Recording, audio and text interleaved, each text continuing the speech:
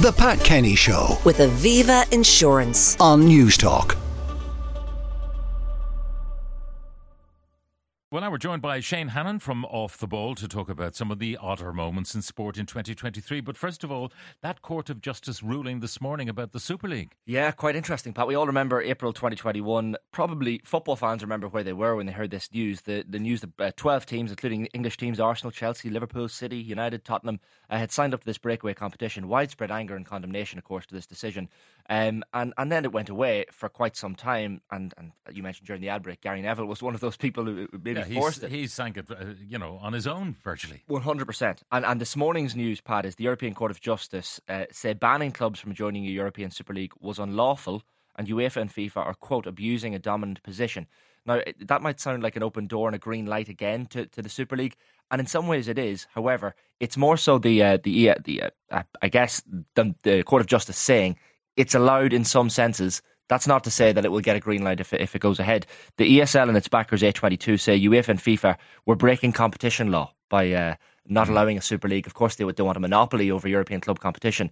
So that's really where they're getting at here. It's a bit of a stab in the back to FIFA and UEFA. It's almost it looks like a blow to them and how they govern the game, essentially. So that's really what we read into it. It's not going to be a European Super League for sure after this ruling, but it's an open door. It's a little bit ajar, I guess. Is it Live Golf?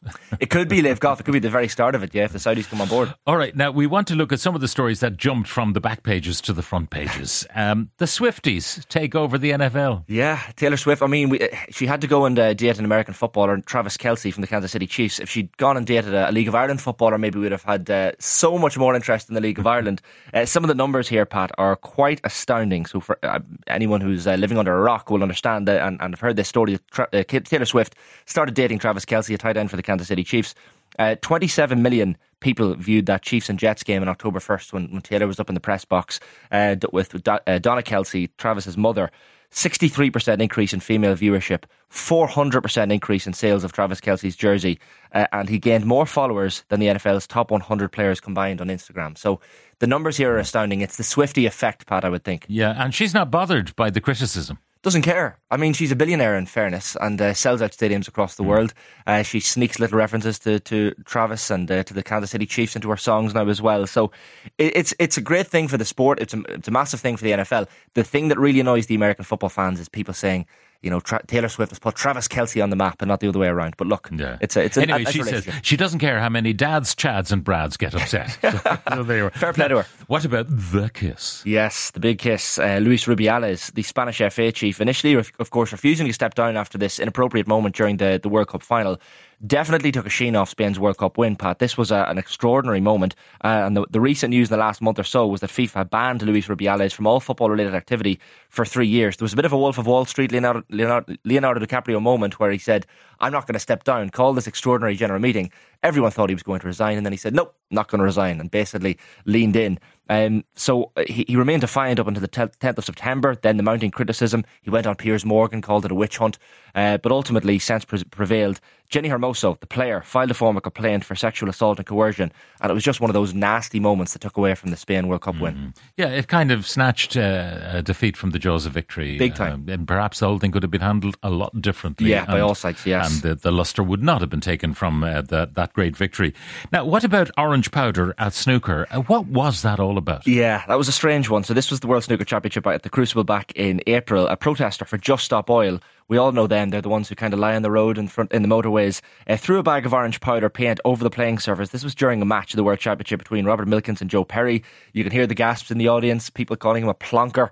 And the other table, a woman tried to do the same, and the referee, Olivia Martil, just managed to stop her before she got onto the table and prevent her from executing a similar stunt. Look, we've seen protests in sport before. Didn't the priest run onto the Formula 1 track many years ago? So it happens, but this was one that stood out this year, Pat. Now, Rory McIlroy and that moment where he got mad. Yeah, we love to see it in golf. Live Golf has probably added to it, but a bit of European USA tension. definitely added to it, the Ryder Cup this year. So Joe LaCava was the caddy involved. Patrick Cantlay, of course, was involved in a couple of different issues. He refused to wear a hat that caused quite a commotion on the Saturday at the Ryder Cup.